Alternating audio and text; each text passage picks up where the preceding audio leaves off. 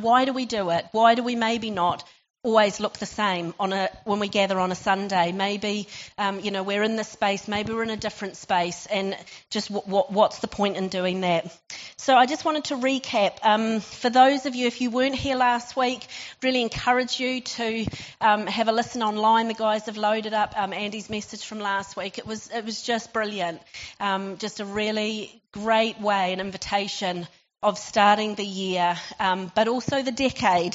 It's not that what's gone before, this is all of a sudden all different and all new, but I think it's just fantastic to always take stock, like he said, reflection points to look back as we're moving forward. What's the Father been doing? What's he still longing to do? What does he want to do around us and in our hearts? And so we started, if you want to have a look, I'm sorry I didn't get this up on the screen because I thought it was just going to be a quick recap. But Andy looked at a book called in 1 Corinthians. If you want a Bible, I think there are some at the side. 1 Corinthians 13. And lots of you may have heard it if you've been to weddings and places like that before, because it's a whole passage where it's talking about love, what love is. And there's so much in it, honestly, you really could spend a very long time just staying in that place of the Father unpacking what it does mean, what it looks like, what it feels like to truly be loved and then to love one another the way he has loved us. But it's particularly towards the end of 1 Corinthians, the last verse in chapter 13, that I just want to take us back to as a recap. As I say, I'm not going to obviously go over everything Andy said. But in the last little bits, the whole passage goes through, it tells us what love is, and it talks a lot about some other things that are really important, and they're really, really important, like prophecy, which is just God speaking into our lives and into situations, knowing about him, so learning through teaching and listening to messages or talking to our friends who, we want to ask them questions about how it all works and what it all means. And all of those things in this passage, it says, they're good, they're important, we need them, but they're only ever going to give us a part of the picture. God, he's saying we're not ever going to get all of this in this part of our journey. And this side of walking on planet Earth. There's always going to be an element where we don't get the fullness of everything that God is about. And so we want to still keep pressing into him for those things, but maybe sometimes that's why that's not the only thing we do when we gather on a Sunday.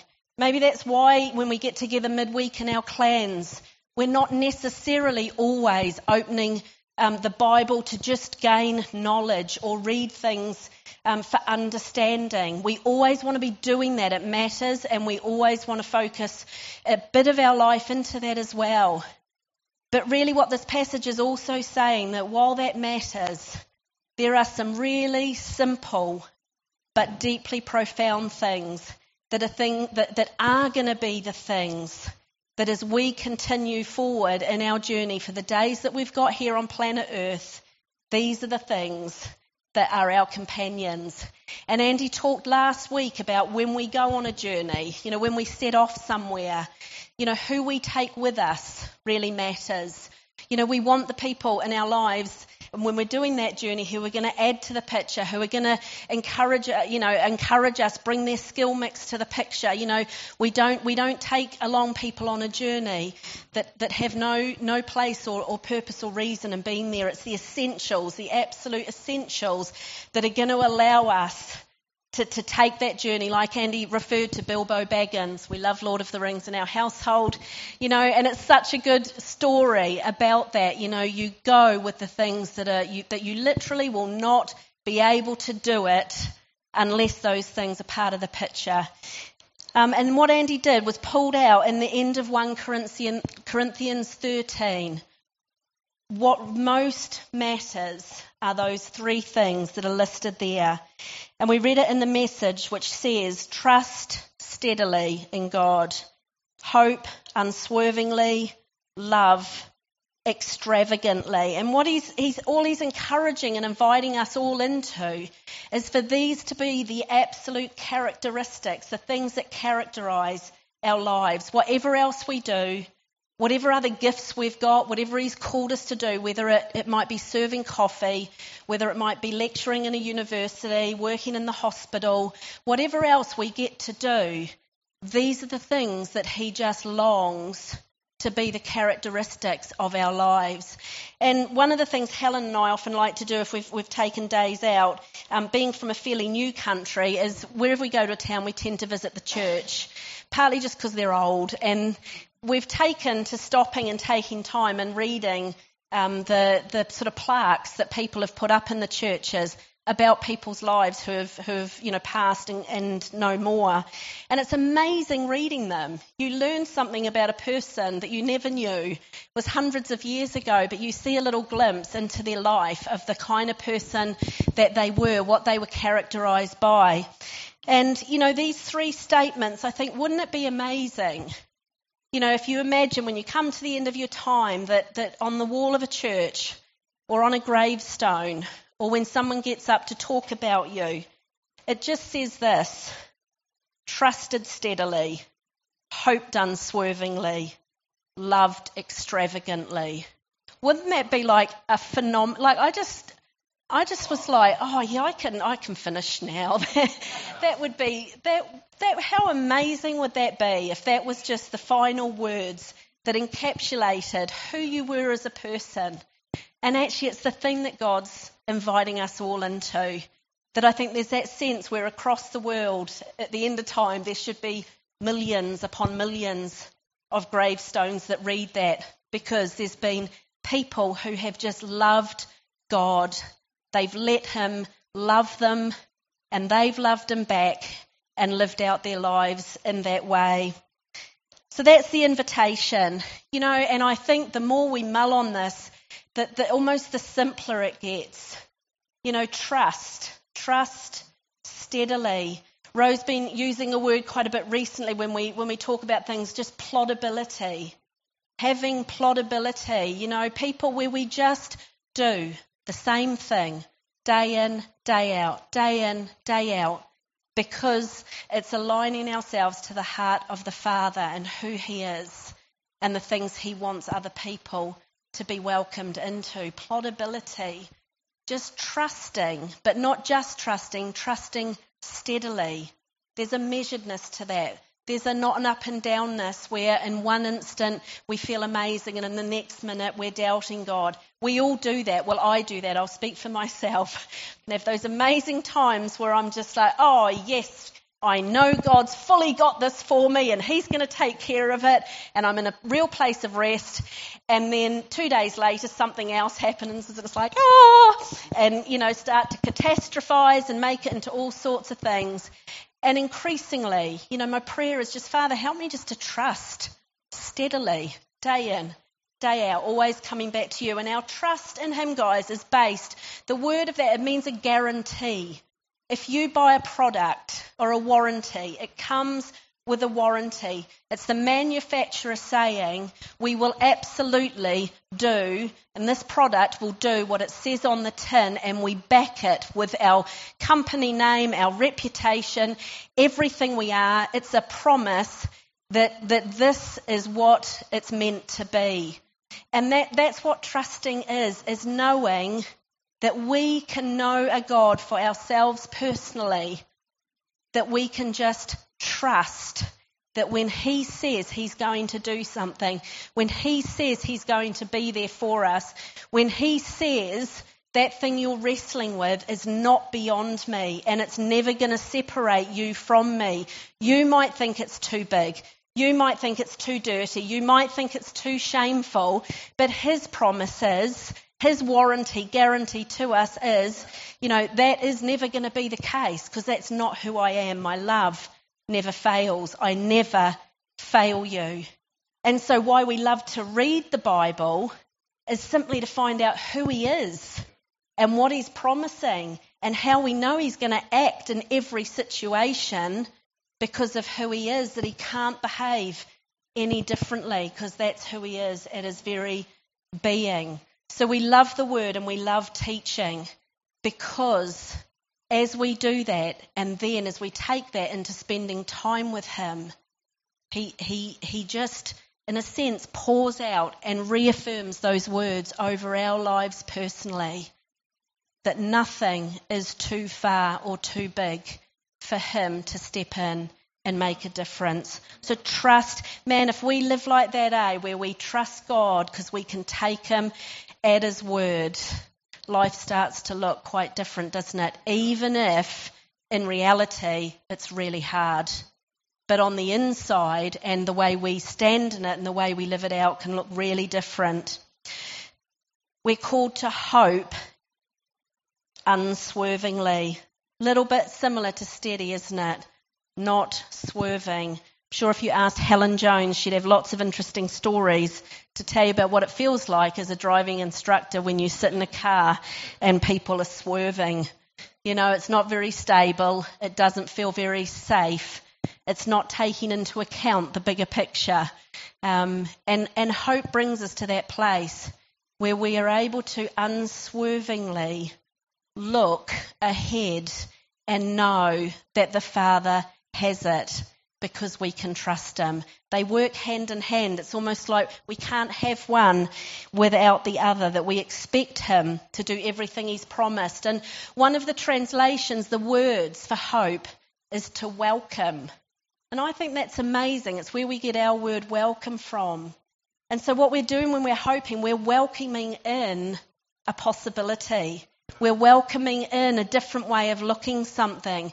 We're welcoming in. We're not just staying with our mindset or our way of looking at it or the darkness that's come over us. Even when that's very real, we're still taking that little glimmer that says, I welcome in, I believe, I choose to believe that there is something different for me. I choose to believe that there is something different for my friend or the person that I work with. And so he's called us to hope unswervingly.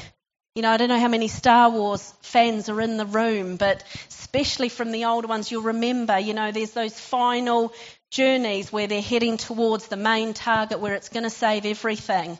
And the guy's in his spaceship and he's freaking out because this is coming at him and he keeps shouting out, oh, this is happening. And there's a guy that's speaking into his headphone that just says, stay on target. And he freaks out again and the voice says, stay on target. And it's almost like we've got to be a little bit like that, don't we? In the way we journey with God. That there are so many things that would come at us, so many difficult situations, so many pains, so many anxieties, so many concerns and stresses, and they come at us and the Father just keeps saying, stay on target. Trust me at my word. And that's when hope comes alive, guys. It's not some ethereal thing that we're just like, you know, we want to see hope in some sense of just a word floating out there, break out in people's lives. What we're saying is, whatever somebody's situation is, we know that Jesus has a story ahead for them, that he longs to call each of us into a place where we can live, where when we keep our eyes fixed on him, where we keep our lives, our feet firmly planted in who he is and stay so close, abiding with him, and knowing that his promises are true, that sense of glimmer of this is not the end of this story remains open. And that's how we can journey with people, speaking hope, acting hope, bringing hope into so many situations as we enable people, we ourselves, and standing with others to stay on target. Lots of you will know maybe a song written way back in the 1800s called It Is Well With My Soul. It's a very powerful song. And many of you will know the story, but for those that don't, it was written by a guy called Horatio Spafford. And Horatio Spafford was an American, very prominent lawyer in the late 1800s in Chicago. Really well-known businessman, very influential in the city. And he was a massive investor. And in 1871, there was the Great Fire of Chicago. And in that fire, Horatio Spafford lost virtually all of his investments. They were gone. And in the same year, he lost his only son at 4 years old to scarlet fever. That guy was having a tough year. 2 years later, he was going to travel to the UK with his family, wife and 4 girls, for a holiday. He needed to stay back for some business requirements, and so he sent his wife and 4 girls on ahead of him. And he then set off, and during his journey, he received a telegram on the journey to inform him that the ship that his wife and girls were on had gone down. And the telegram came from his wife, and all it said was, "Saved, alone." All 4 girls were gone. His wife survived. You know, this guy had lost all his finances. He had lost his son. He lost his 4 daughters. And in that place, and I just think, oh my gosh, how? You ask that question, don't you, immediately? How? How can anyone, how can you, how can any of us, how can I become a person that can sit then and pen a song that says, "It is well with my soul"? And we don't know what the voice was in the sense when he said that. It might have been, and I would imagine being through that, it came from the darkest place where he was just simply declaring, because there was nothing else he had to hang on to at that point other than he knew what Jesus had done for him. He knew where his family was and that Jesus held them safe and that God was going to see him through the journey that he was going to have to face in the loss of all of that. That's powerful. That's trust, isn't it? Steadfastly. That is hope, unswerving, is to be able to do that. And I love that that's what the Father has invited all of us to do. And then love, and we know that this is the biggest, greatest, deepest, widest, most essential of them all, to love extravagantly. Danny Silk, when he was writing on relationships, he says this: learning to partner with the spirit of love requires you to become powerful. It requires you to make powerful choices, to partner with a God who loves so extravagantly, who loves us like that, who loves each person in our city, our nation, and around the world like that. We need to become, in him, powerful people who make choices to walk a journey that will be costly in many ways for ourselves.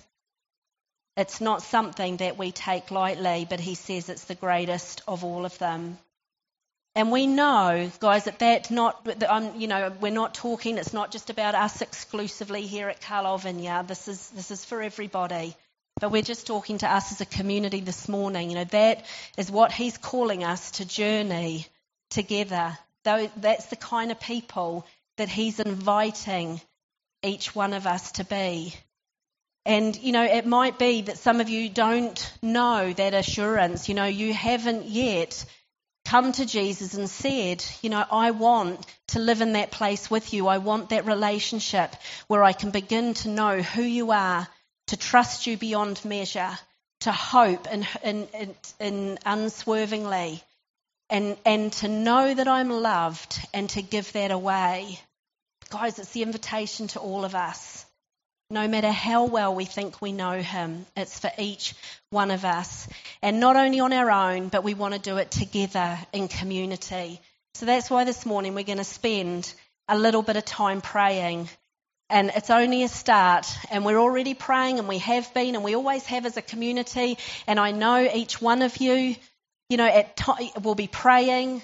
And some of us might not even know what we're doing when we're praying, but we find ourselves talking to somebody that we don't even know who they are. There's something in us that longs to communicate and interact and invite in something or someone bigger than ourselves. So we know that everybody is doing that already. We just know as well that the Father is calling us into more in this season ahead, in this year, more time with him, because it's in prayer that we find his presence. Do you know, because prayer, guys, and if I did kids work for a long time in church, and you know, it was always a thing around. It was always a challenge when we came to talking about prayer. What is prayer?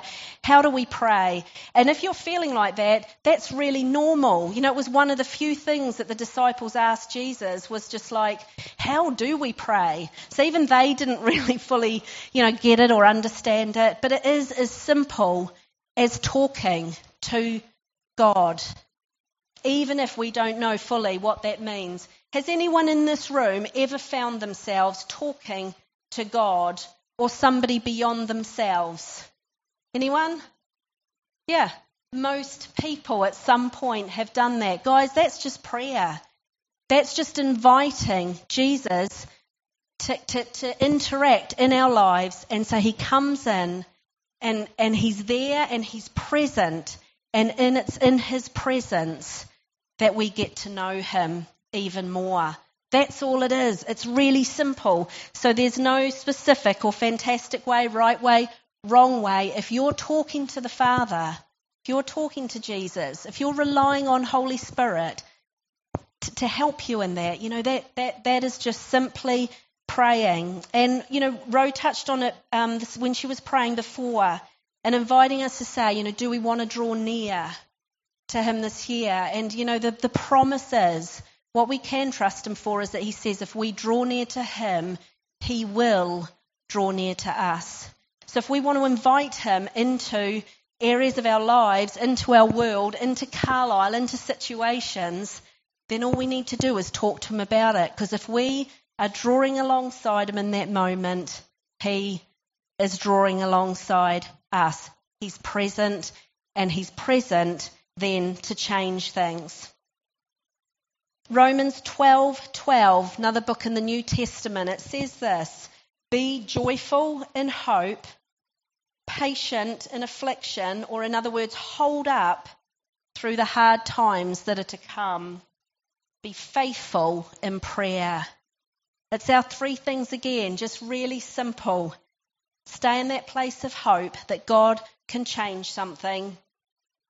Hold steadfast when it's not easy. And I know many of you are going through circumstances that just feel like you're being pummeled by them. And I know sometimes when somebody stands or comes alongside you and says, just hold firm, one of the feelings might be you'd like to smack them first, because it can be really annoying. But ultimately, that is it. There is no other way to come alongside and encourage one another, where we stand and we take each other's arms and say, like that guy in the headphone, stay on target. Stay on target. God has promised you this. We stand with you, but stay on target because the Father's going to do it. So it's from those things in that place of expectancy. There's a story in Luke 18, and if any of you haven't come across it, Ro just flagged it up recently. It's a little devotional called Lectio 365. It's an app you can download, and it's put out by 24/7 Prayer. And it's just an amazing little sort of almost meditation, devotional, every day, just with some beautiful, usually 5 minutes, where it just brings you back to some of the real simple things that the Father is saying to us. And it was talking this week about the story that Jesus told, this story or a parable about a judge, and there was this widow hassling him. She just kept coming to him saying, I'm being treated unjustly, I need you to act. And it talks about this guy, it says he did not care one iota for God, and he didn't care one iota what people thought either. And so he ignored her, but she just kept coming at him and saying, you know, I'm experiencing injustice. I'm going through these things. You need to do something. And eventually he decides to do something simply because she's gone on about it for so long. He wants to kind of make her quiet. But the point was, in that story, it is her unswerving hope that this guy would do something, would act on her behalf, that there was a different way through. She was a widow, and they often suffered a lot of injustice and inequality in so many different ways. But she just didn't let that get in the way. She stood in a place of hope that she knew something could be different, and if she was just determined long enough and kept asking, then the situation could change. And that's all, in a sense, that prayer is. That God would give us the grace to keep persevering. And we need it, man, because sometimes we feel really tired, eh? Rich and I have been talking a lot the last couple of weeks is, what it means to grow weary in doing good. And how does the Father want to come alongside us, to change that situation? But he's saying, just keep going. Gather people around you, to help strengthen you along your journey. But keep going. Stay on focus. Keep asking me. Stay in that place of hope that this can be different. So this morning we want to spend some time, and over that there's also just a flag up. If you've got your diaries, there's a couple of things coming up on the 24th of January, 7:30 till 9 at Hebron. And it's just a call for anyone across the city that wants to gather in that space to pray for our city. So that's an invitation to all of us guys in that place to just gather with lots of other people to really, stand before the Father with that hope unswerving that he wants to bring change into people's situations. And the other one is here on the 15th of January at 7:30. And that's, if you want to find out about that, speak to Tim or Kim Perry. And that is about just gathering around praying for the men of the city. That God has such a heart to want to change and transform, obviously for all of us. But we are just increasingly seeing things that men are struggling with no real feeling or a place to go, where they can be heard, where they could be honest. And we long to see the tide turned on the number of men who are taking their lives because they see that there is no other possible hope.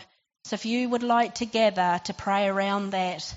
But on top of that, guys, this is a call, isn't it, to our daily life. This is not about prayer meetings. It's not about attending things. This is about, in a sense, daily, day in, day out, on our own, gathering with others, different places and spaces, to go before the Father with our trust in him, knowing, because we hope in him, to do something different.